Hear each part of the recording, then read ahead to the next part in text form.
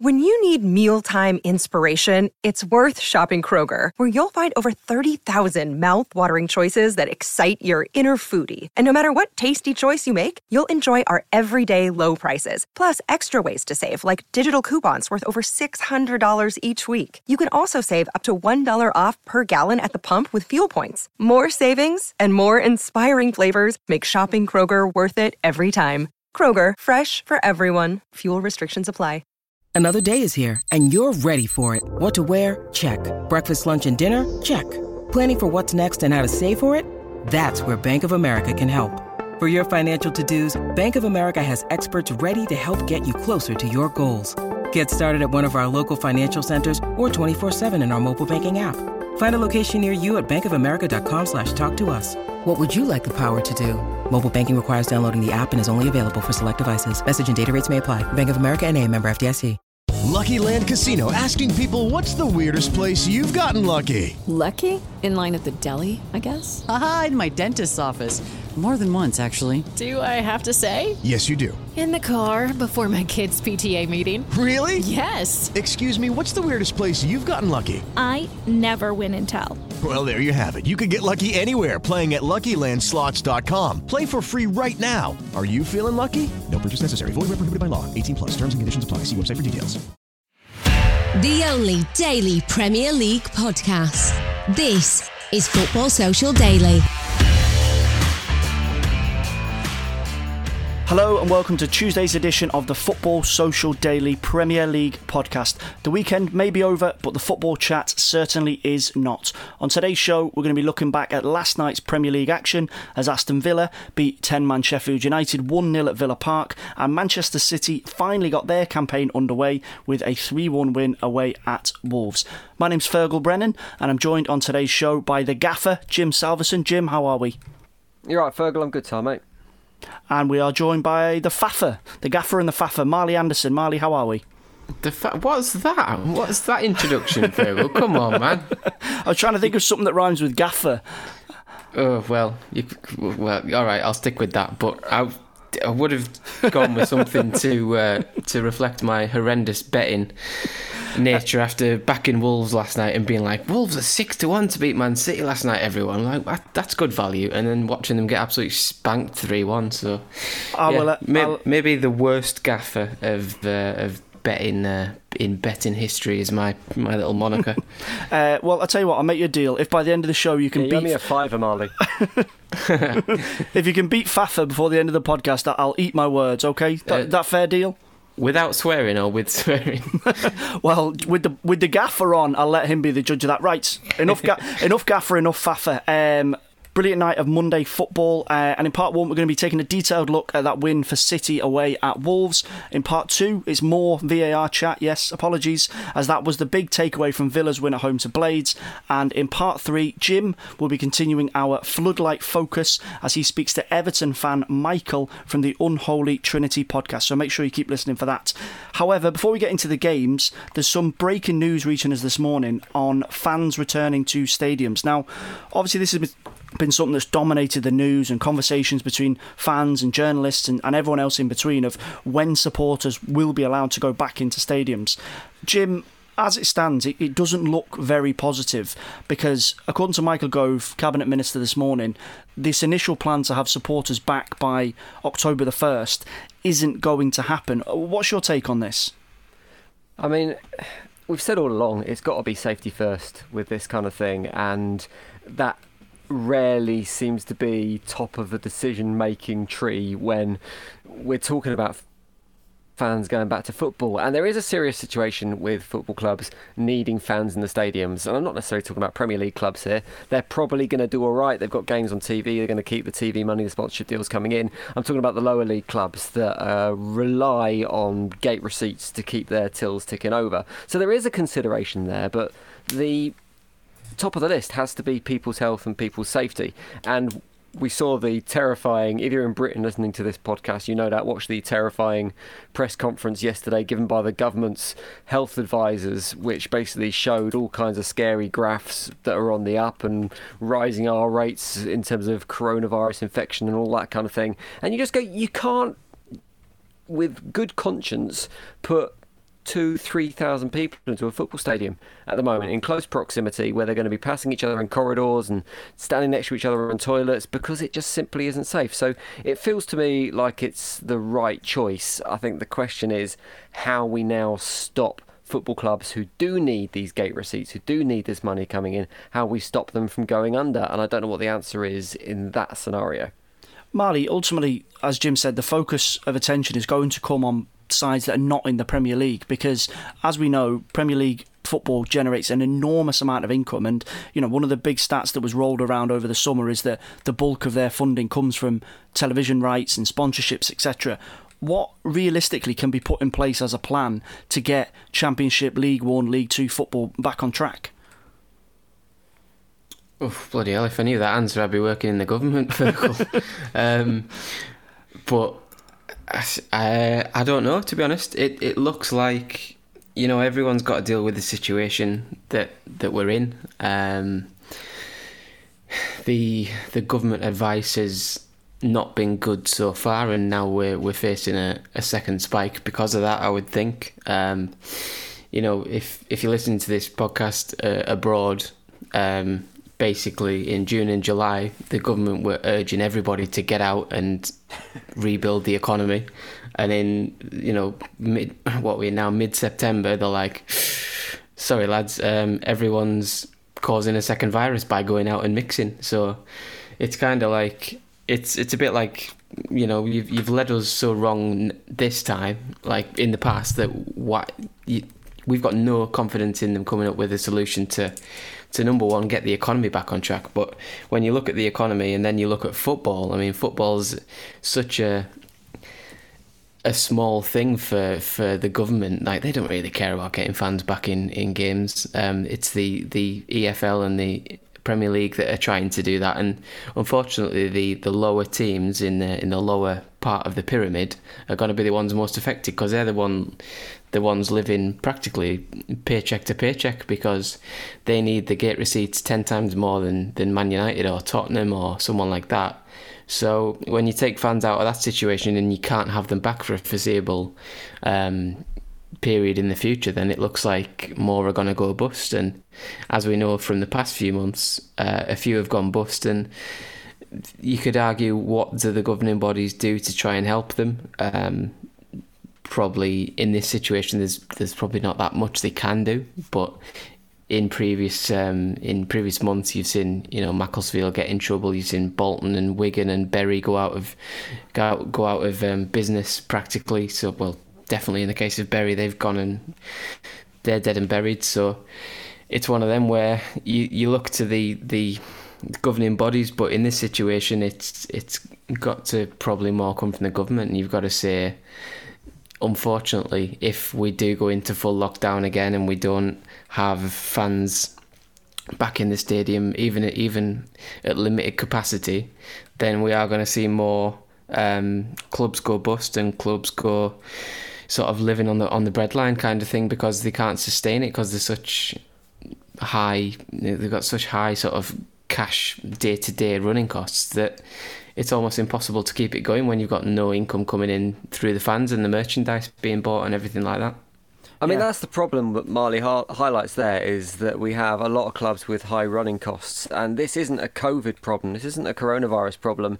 This is a football problem that's just been accelerated by coronavirus and stadiums being closed and whatever. Essentially, we have a football system in Britain that has too many professional football clubs, and it's not sustainable. So how we maintain that in the long term, I don't know. And the whole COVID crisis, it might see us reduce the amount of professional leagues we have in this country. And long term, it's a painful thing to say, and it'll be a painful process to go through, but long term that might be a good solution, because I don't really know how the volume of lower league clubs we have can continue to support themselves in the current situation without either a salary cap potentially, or maybe some kind of trickle down from the Premier League in terms of finances.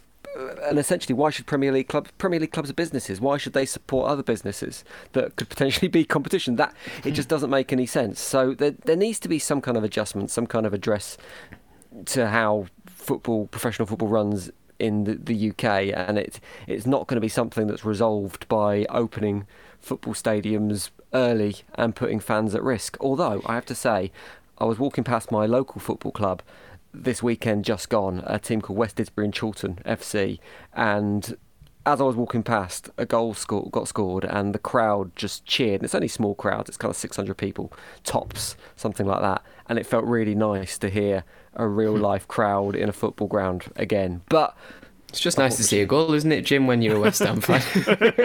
Don't remember what they're like. Yeah, but it's just something that has to be put on the back burner again for the time being. Well, I think that could... Go on, Marley. Sorry. I was going to say, do you know one thing I've just thought of then when we were talking about, you know, how to sort of safeguard things? One potential thing you could look at, and it only really applies to Premier League, but you could probably get it down to the Championship and League One if you tried hard enough. I'm thinking, like, with obviously fans not coming back, the one way to sort of offset that loss of money and that loss of ticket revenue is if clubs hadn't been sort of controlled by the TV companies. Basically, like, you know, every Premier League club has to... A massive part of their income is TV rights, and the massive deal with Sky, and everyone benefits from it, and it's all great, fine. But if you look at, like, the Championship, not every Championship fixture is on TV. There's a lot of 3 o'clock kickoffs and things like that. Could they not do something where they say... well, the thing is, they can't do this, but could they do it in future? Things like, we're going to show your own club's fixtures. So, for example, Brentford might say, well, we're not on TV every week, but we can film and stream the game on our website. For it's a tenner per fan. And if you get 5,000 fans watching that on a stream, and they've all paid a tenner each, then there's 50 grand, and you didn't have that before because you can't have people coming through the gates. Is there not something you can do like that where you say, well, we can't wait around for TV money to come in because that's affected because of fans and everything like that? And is it not better if we all just fend for ourselves that way and look after our own fans and things like that? You know what I mean? Like, if you got the opportunity in the EFL, in terms of you can buy the EFL player. The iFollow thing. Yeah. I don't know how that works. I don't know if it works for games that just aren't on at a certain time. Like the 3 o'clock Saturday games or something like that. But yeah, I'm not really sure. You can't show 3 o'clock Saturday games, can you? Still, it's still one of the ring-fenced, safeguarded matches. Well, you can in the Premier League now, can't you? Because have they scrapped that? I thought they'd scrapped that rule this year because of the situation. Only temporarily, yeah. Well, so there you go. Like, can you not say, well, yeah, I mean, we can't show this on TV, but you can show, Blackburn fans the Blackburn game. Yeah. Do you know what I mean? Like, can they not work together to try and save clubs? I mean, the TV companies are probably most at fault for everything here because they're greedy gits and they've paid a lot of money to show a lot of games.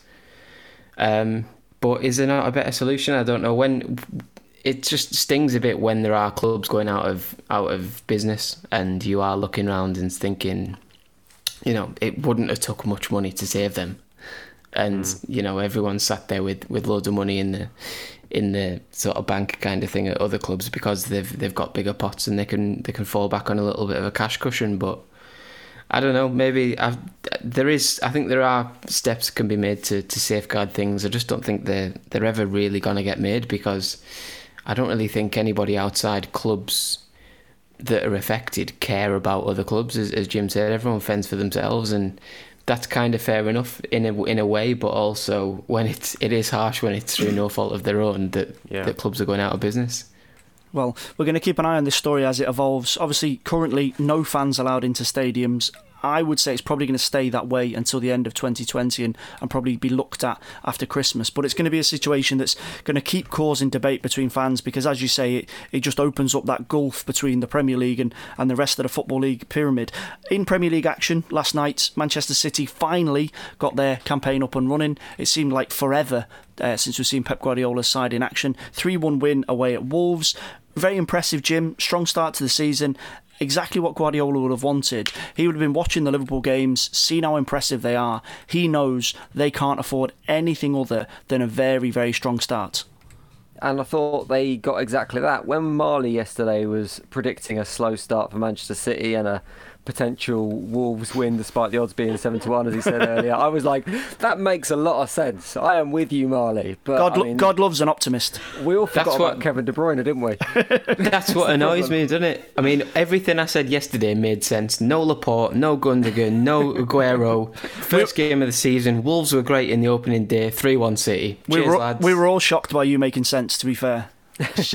I shocked myself, and I'm also 20 quid down because of it, so I'm not the most happy this morning. I mean, it was Kevin De Bruyne, wasn't it, in the first half that was the driving force for Manchester City yet again. I mean, he just looked dangerous so much through that first half, and everything good about City was going through him. I think that's where the worry is.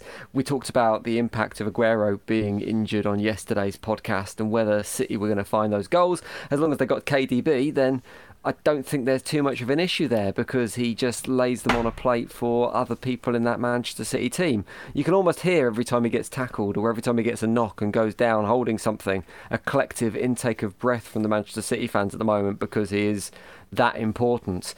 But I think it was a game of two halves yesterday for me from a Manchester City point of view. First half, they were unplayable. Everything was right. They looked like the Manchester City we know at their best.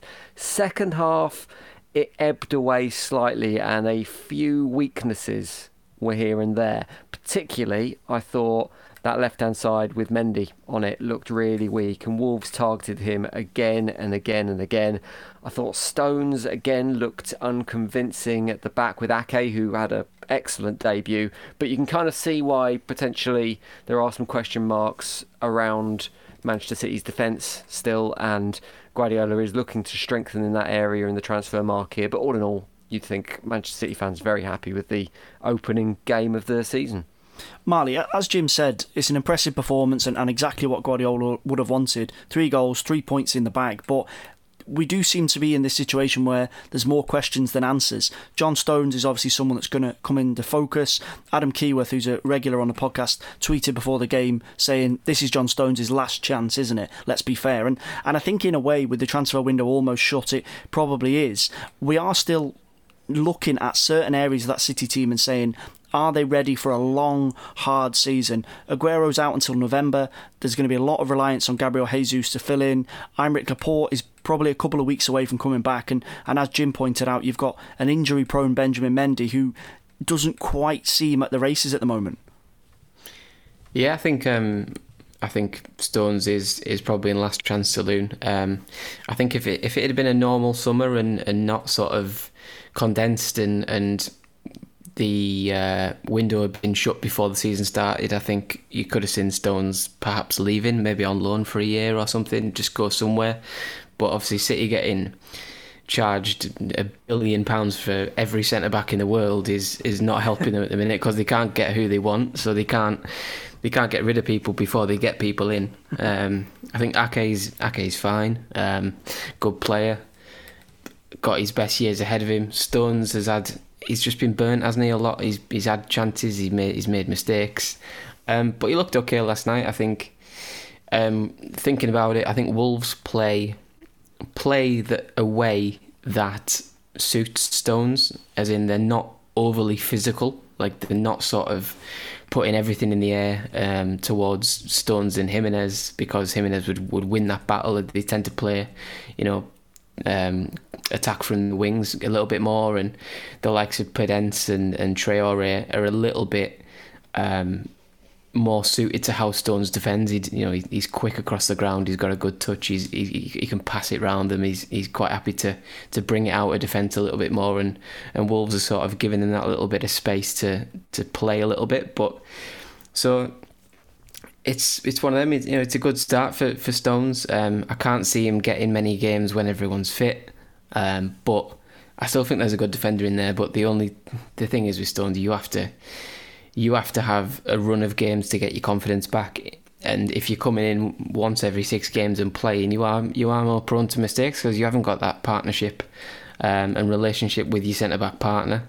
And when there's another one coming in, by all accounts, Koundé or Koulibaly or whoever it is, you're going to look at the centre backs and go, Laporte's number 1 choice, the new lad's number 2 choice, Ake's number 3 probably, and then it's Stones. So you're going to look at his game time and think, is this going to get better? Are you going to get back in the England squad with that kind of those kind of minutes coming your way? And I'm not really sure it's the best place for him at the minute. But as I said, there's still a good defender in there. But it's just he needs to start proving it because he's not the youngest anymore. It's that kind of like sort of period in his career where he needs to really mature and sort of, come good as a £50 million centre back like he was a few years ago. It feels like he needs a run, doesn't it, and to get that confidence back a little bit. And I don't think it's necessarily not going to happen this season at City, because there's a few City fans, and I have to say I don't particularly understand this argument, but they're suggesting that if you have Laporte and Ake as your 2 centre backs, that's not how Guardiola will set up, because they're both left-footed players, and Guardiola likes a left and a right-footed centre-back. And I don't really understand that, because I think if you're a professional footballer, you can probably use both feet. It's a load of balls, isn't it, that?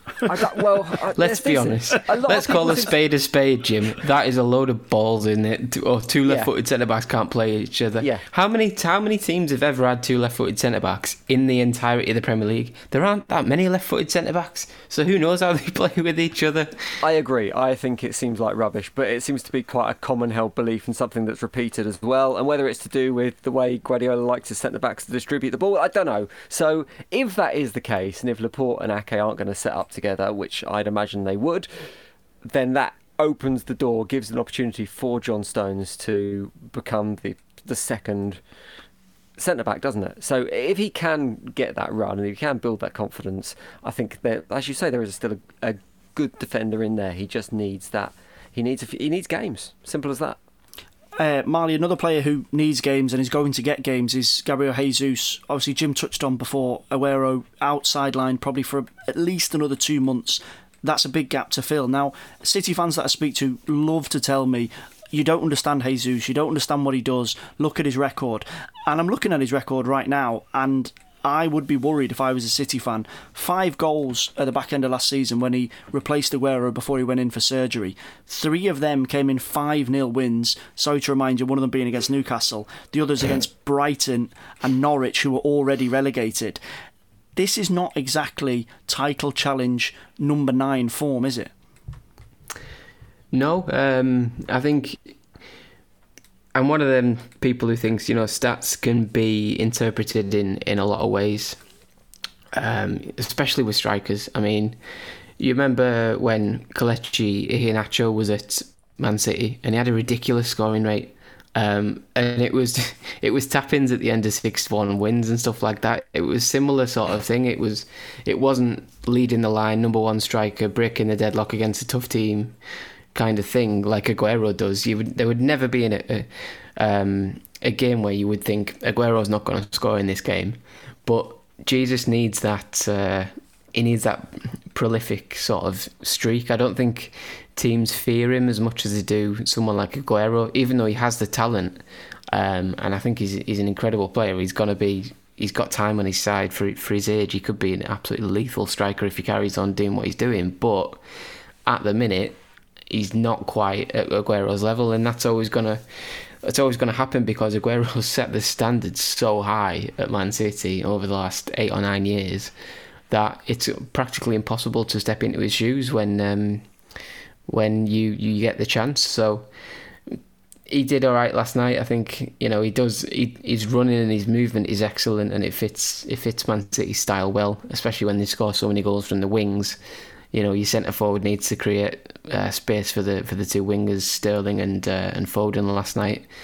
his cutback for Foden's goal was great. I think, a greedier striker might have tried to sneak that in at the near post, but with City, you always know when they get it out wide, they're going to cut it back and have a tap in, because they score at least one goal a game from something similar to that. So I think he brings more to the team than just goals.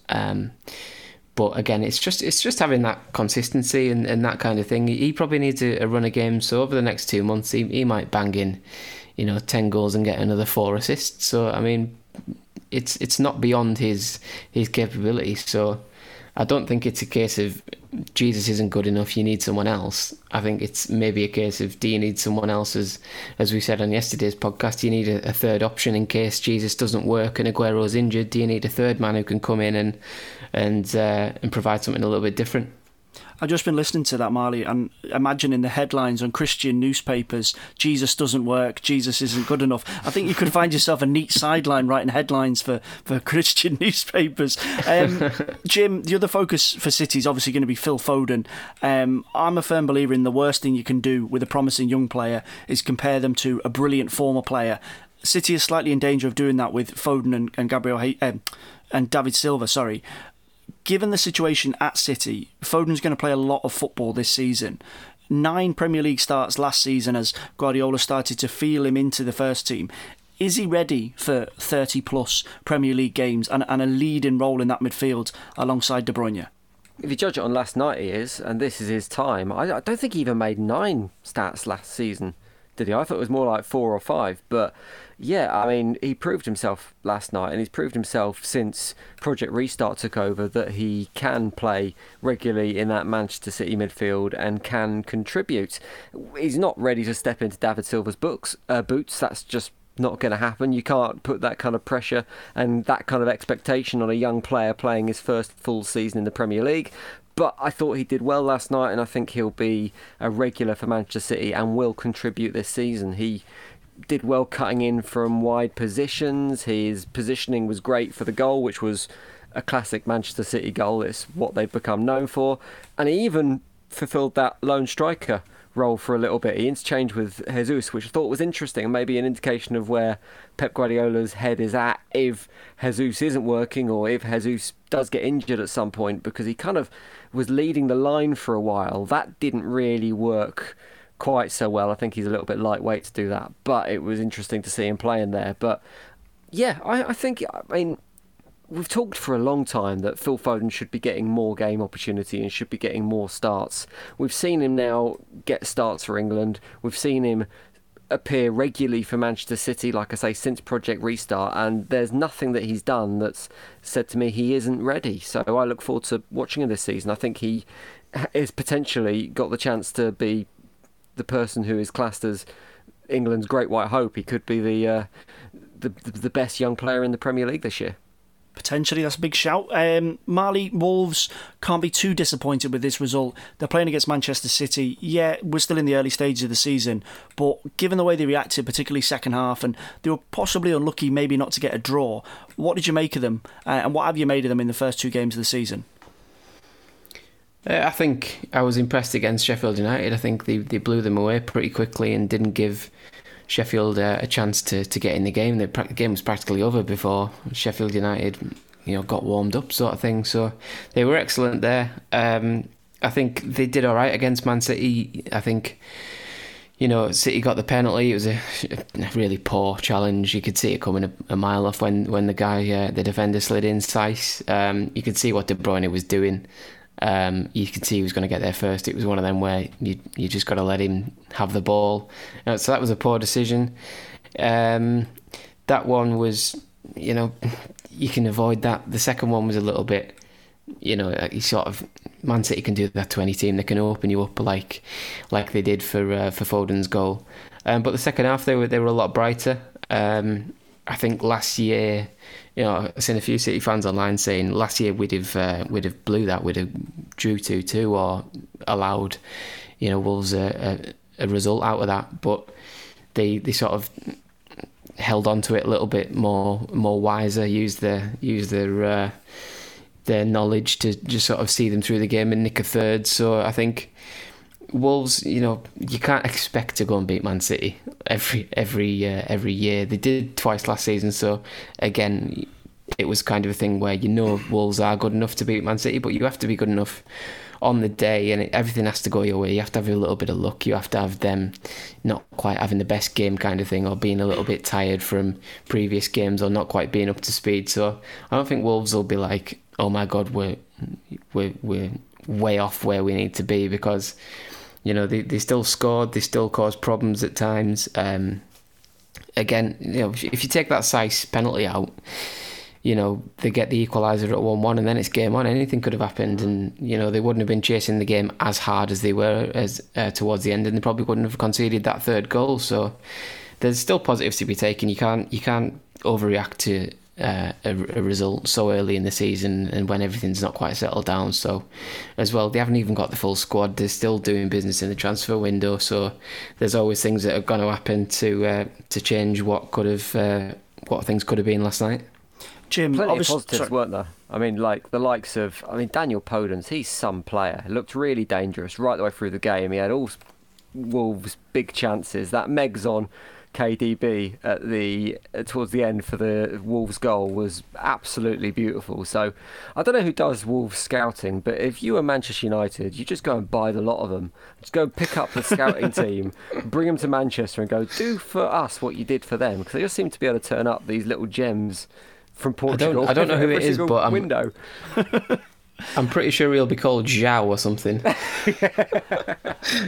Well, this is going to be the focus for them this season. Obviously, Jota moving to Liverpool, Doherty moving to Tottenham. Jim, are they able to just produce another Portuguese talent from the basement or wherever Mendes and Santo has them locked away? Have they got a big enough squad? Do they need maybe one or two more new heads? Do they need some sort of magic working again? They don't need extra reinforcements because they've still got a strong squad. Jota was a bit part player for Wolves in previous seasons. He wasn't a regular starter, so I don't think he's a big miss.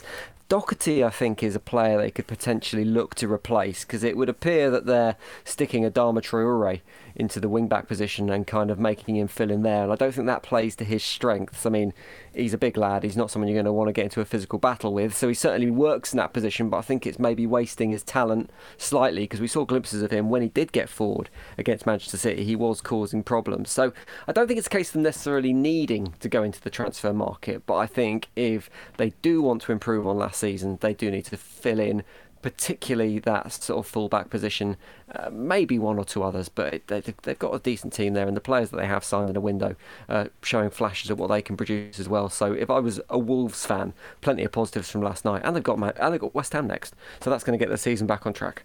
Okay, brilliant stuff. On an ever positive note from Jim, we're going to call it there for part one. After the break, we're going to be discussing Aston Villa's win over 10-man Sheffield United, and more VAR chat. Catch you in a minute. Football Social Daily. Subscribe to the podcast now so you never miss an episode.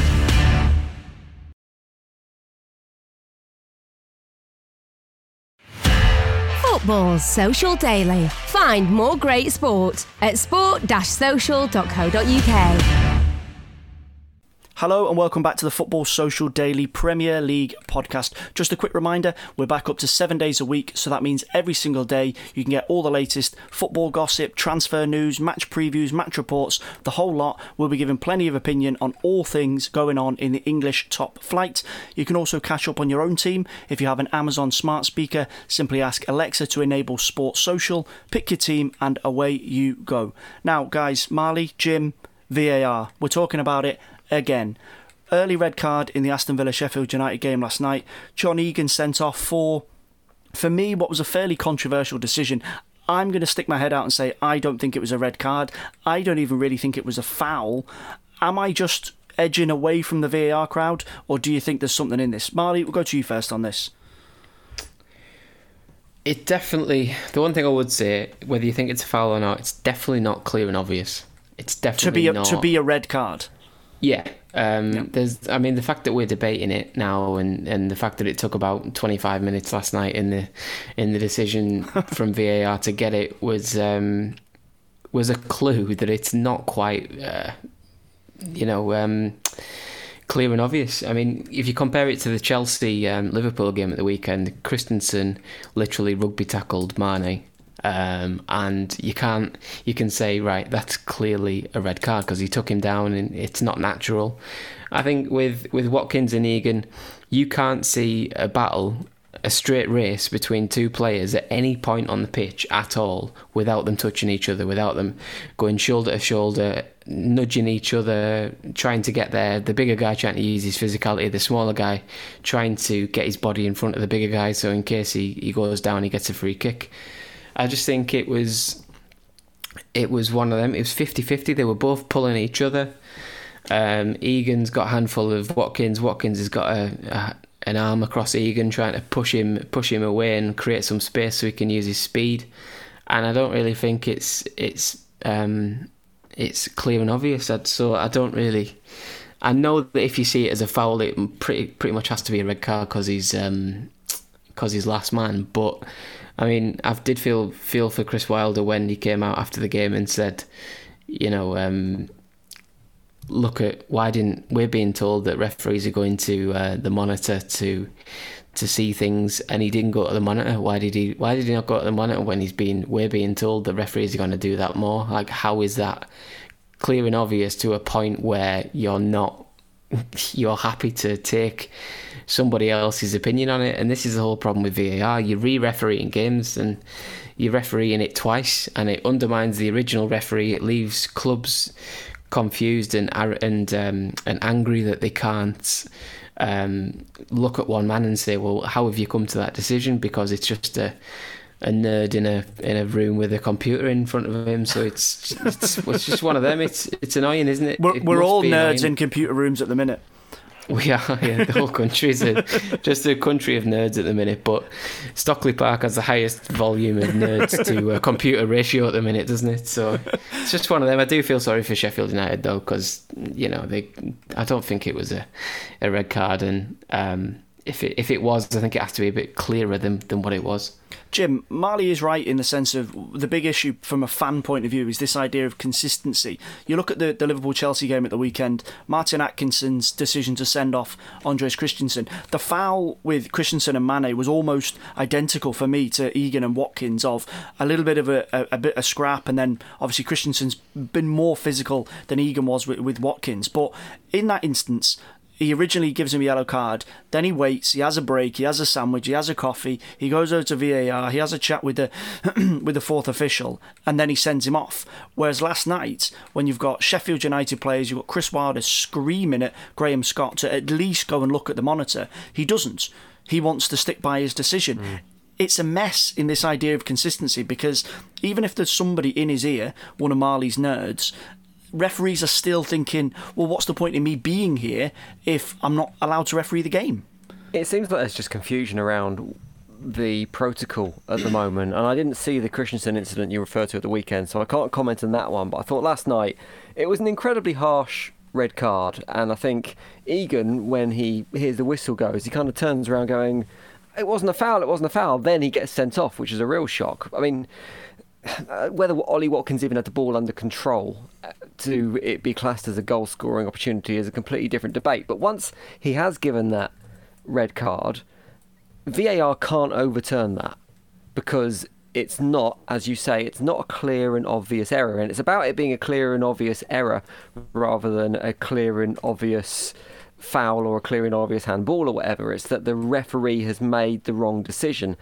And although it is incredibly harsh by the letter of the law, it probably is the right decision. I actually think VAR's got better this season. I think the process of the referee going to the pitch side monitor and being able to then overturn his own decision seems to have led to fairer calls and quicker resolutions than it being referred to Stockley Park. And if that had happened last night, if the referee had gone to the monitor as Chris Wilder wanted him to and he'd made that decision, he probably would have overturned it. But VAR couldn't have overturned it in that instance, I don't think, because it wasn't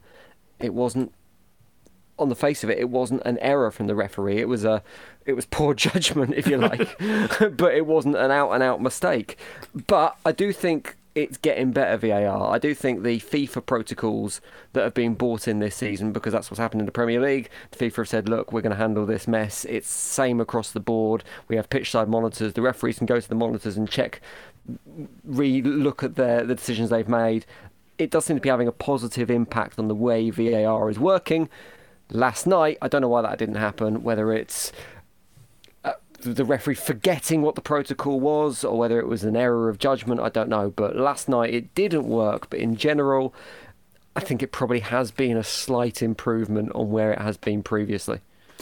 Marley, obviously Chris Wilder will be annoyed with the decision, even more annoyed with the results, because it did look like they were kind of looking to bed in for the second half and try and hold on for a point, which didn't come because Villa got what was a deserved winner, I think, in the end.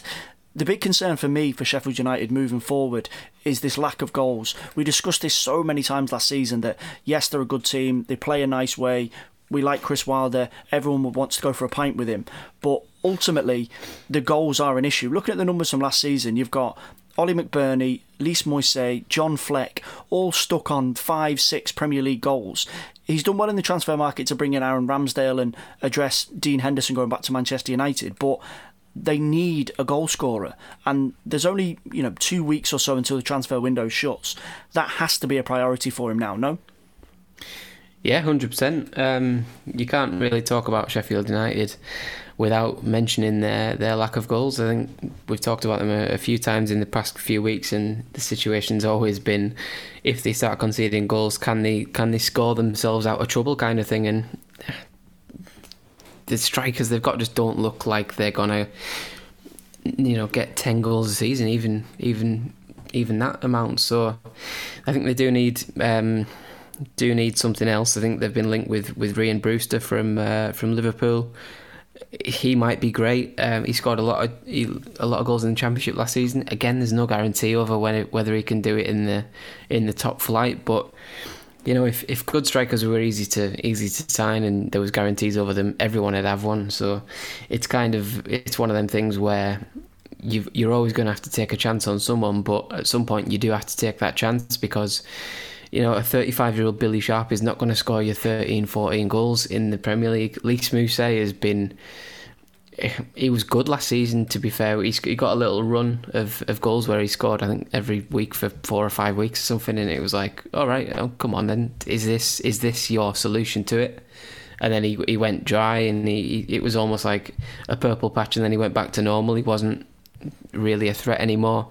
McBurney's okay, but he might get you 7 or 8, and it's just one of them things. They need to take a chance on someone else. They might need to shell out quite a bit of money, but it's a chance worth taking, because at the end of the day, your defence can do it, because they did it last season.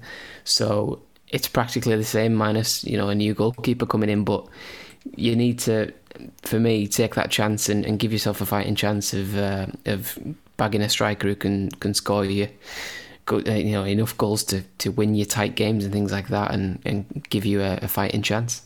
Jim, do you think Chris Wilder's potentially a little bit scared to upset the apple cart? When you look at his team from last season, he rarely changed it. There was probably only really 14 or 15 players that he used regularly. Even when Sander Berg came in the January transfer window, and obviously he really impressed in the Champions League against Liverpool and looked a real player, Wilder still just kind of looked to ease him into first team action. If, as Marley says, they go out and spend 30, 40 million on a striker, is there a danger that maybe the way that they play gets upset, and possibly even the balance in the dressing room? No.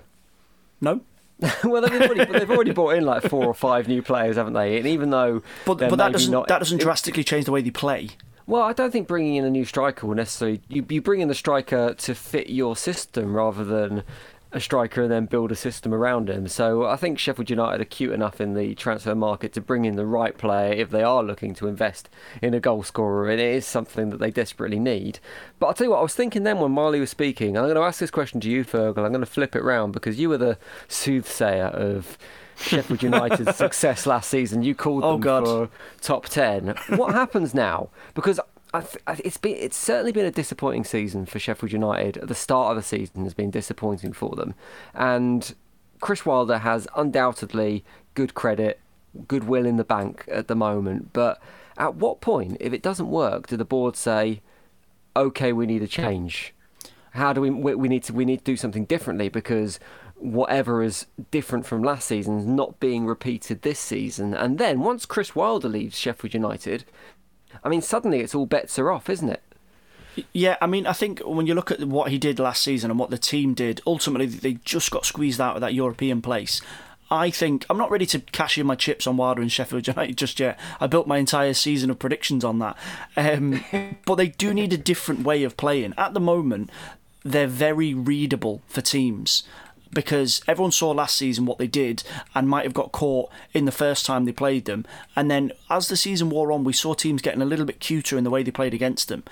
He hasn't really reacted to that this summer, and a big part of that is this idea of a striker, because teams now know that whether it's McGoldrick or McBurney or whoever or up top or Billy Sharp, they're not going to get stretched in behind that much. They're not going to be asked questions in areas of the pitch that they don't want to. So teams are going to push up on them.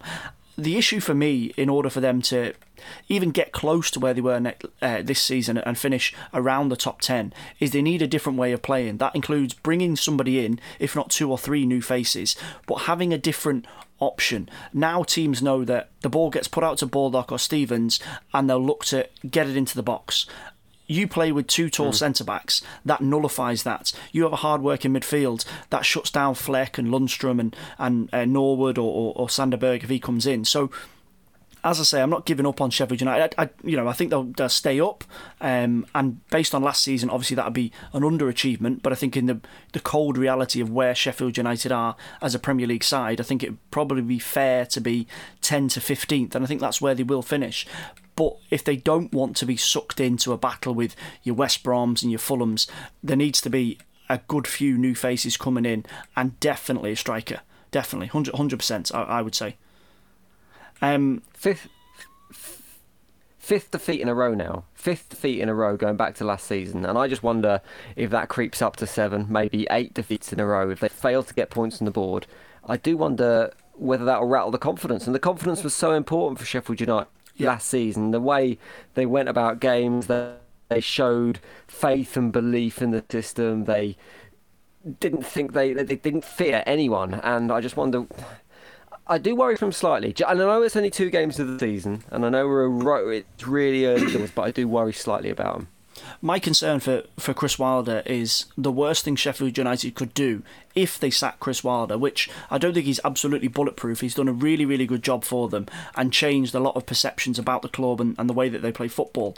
The worst thing they could do, because they're exactly ripe for the model of getting in one of the old guard. Somebody giving Allardyce a text, someone giving Pardew a text, the so-called relegation. No, but it's true. Like I honestly think that Chris Wilder has forced Sheffield United to get on board with Chris Wilder.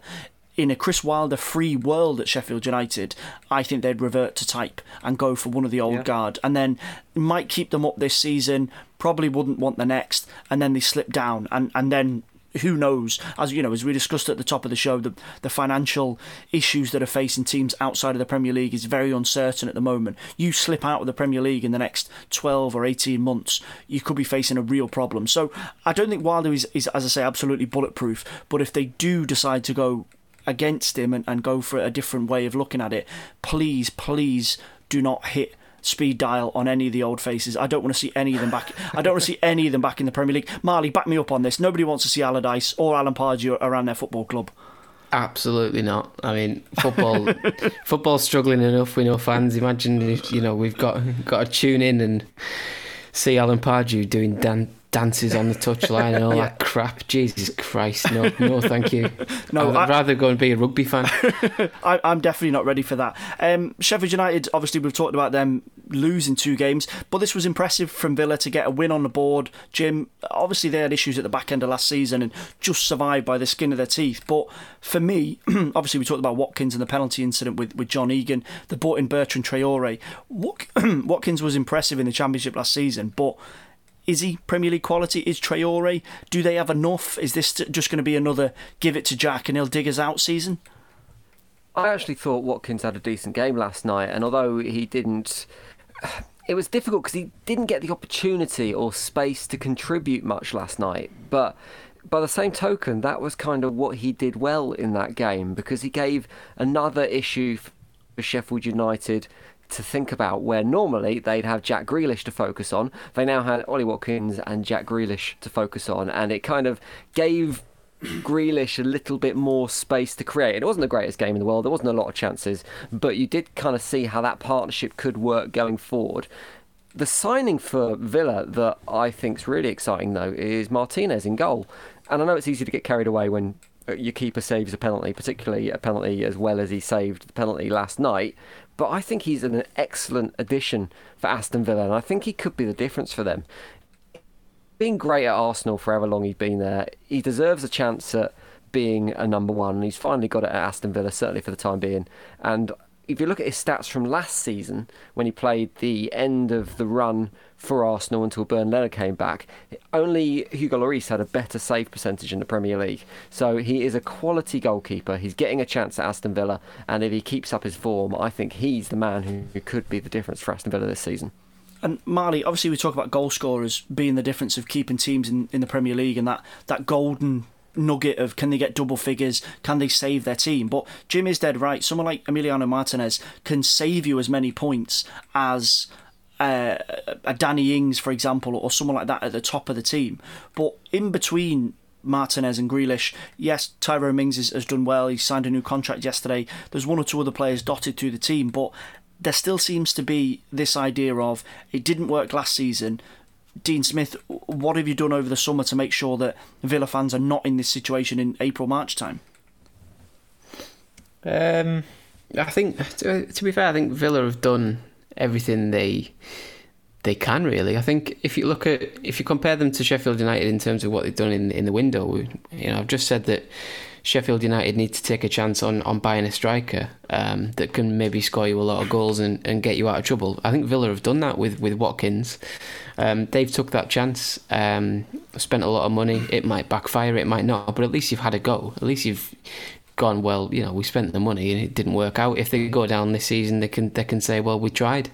I think they've sorted out their issue in goal with Martinez. I think Heaton was excellent at the start of last season before he got injured, but they struggled when they were playing Nyland and then Pepe Reina, who was an absolute car crash when he came back. He was practically nearly relegated Aston Villa with his form, which I think you could have seen coming if you'd seen him play in the last couple of years. He's barely played a bloody game, Pepe Reina, so I was amazed they brought him back purely on the basis that he used to be good for Liverpool. But obviously now they've got rid of him and they've got Martinez, and I think they've solved two big issues of potential goals in Watkins and at the other end they've got Martinez. Cash is decent as well. He tends to be, as I said yesterday, a bit more of a finishing touch. You don't really sign a right back in terms of he's going to win us games or he's going to save us games kind of thing. So I think they've got that sorted. I still think there's weaknesses that in midfield, the centre midfield, they're not amazing, but if you sort that out sort of last, you make sure you can score goals and you don't concede as many as you can. So by spending 50 million quid on two players in Watkins and Martinez, I think they've done all right. I think Mings is good. On his days, he's as good as you can get down that bottom end of the table. And alongside him, I think that's a bit of a weakness as well. But you can't expect to go and fix everything in one window. So I think they've done all they can. Villa, I think the business is okay. They've just got to hope it sort of it carries on gelling and they can pick up some wins before it gets a bit tough for them. Very quickly before we round up part two, just a prediction. Jim, who finishes the season higher, Sheffield United or Aston Villa? I think you've still got to say Sheffield United based on what they did last season, although everything I've said in the last 20 minutes or so probably contradicts that massively. I mean, Villa are in a great position to do better than they did last season, and Sheffield United will be unlikely to improve on what they did last season, but I think it'll be reasonably close. But I think Sheffield United just. Marley, the Villa or the Blades?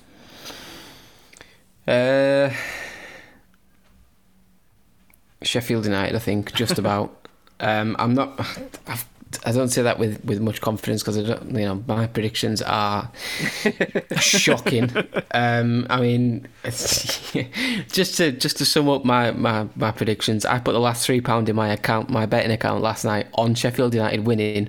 They then went down to 10 men and missed a penalty before going ahead. So that it just sums up on the back of the Man City thing yesterday. It just sums up where I am. So if I say Sheffield United go lump on Aston Villa to finish 10th or something, because there's my prediction and it's bound to be wrong. So there you go. Right, I'm going to make it 3 for 3 and go for my beloved Blades. Sam Allardyce's Sheffield United, bring it on, pushing for Europe. We're going to call it there for part 2. After the break, Jim is going to be continuing our Floodlight Focus series. He's going to be speaking to Michael from the Everton podcast, The Unholy Trinity. We'll catch you in a minute. Football's Social Daily. Find more great sport at sport-social.co.uk.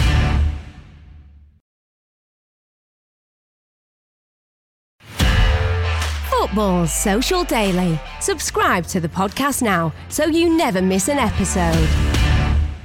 Welcome back to Football Social Daily. It's time for our Floodlight Focus, which we're looking at Everton with today. And I'm joined by Michael from the Unholy Trinity podcast. Hello, Michael.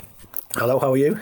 Yeah, really good, thanks. I mean, for you, there couldn't be a better time to talk about Everton, could there? I mean, it could be an absolutely huge season. There's been a few false dawns in recent years, but it feels like this season everything is finally falling into place. Yeah, it certainly appears that way. I think, obviously, the appointment of Carlo Ancelotti in December of last year was a pivotal moment. We were always keen to see what would happen in his first major window. Obviously, we had the January window, which wasn't really utilised by the club, but we thought, OK, let's see what happens in the summer and who Carlo can attract to the club. And the 4 players he's brought in are very, very good. Obviously, you've got your main signings with James Rodriguez, Decore and Alan, but then also you've got a real good youngster left back in Nkunku from Marseille as well, and the transfers that have come in so far really, really appealing to all fans, to be honest with you, and it certainly is exciting for this season to see what they can actually do.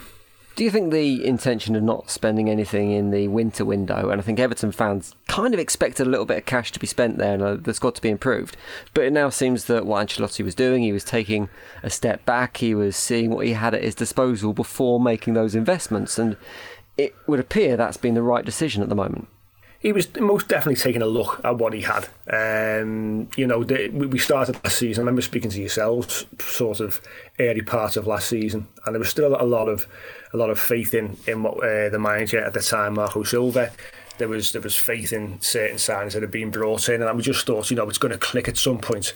So Carlo wanted to have a look at what he had at his disposal. That's for sure. And he was also saying to the side that was there, the players that were there, you're auditioning now for your place in this side and in this squad, because come the summer, if I don't like what I've seen, you'll be gone and you'll be replaced. So the players have had sort of 6 months under Ancelotti. He's brought in obviously his system, his way of working as well, and if players sort of can't fit the system and can't step up, then you're going to be out of the side and you're going to be sold. I mean, you see it, the likes of, say, Theo Walcott, for example, who didn't get into the squad against West Brom, and last season pretty much he was starting the majority of games, So those kind of players who historically would have been guaranteed a place in the squad aren't now, but they've had the chance to prove the worth to them over the last 6 months. I guess you talk about auditions. One player that you could say is past the audition is Dominic Calvert-Lewin, who I was slightly surprised to see him retaining his place in the team this season. I thought potentially you'd have Richarlison playing through the middle or looking at different options, but he's played both games so far. He's chipped in with goals as well. Does he deserve to get his chance now? Is he going to be Carlo Ancelotti's Inzaghi?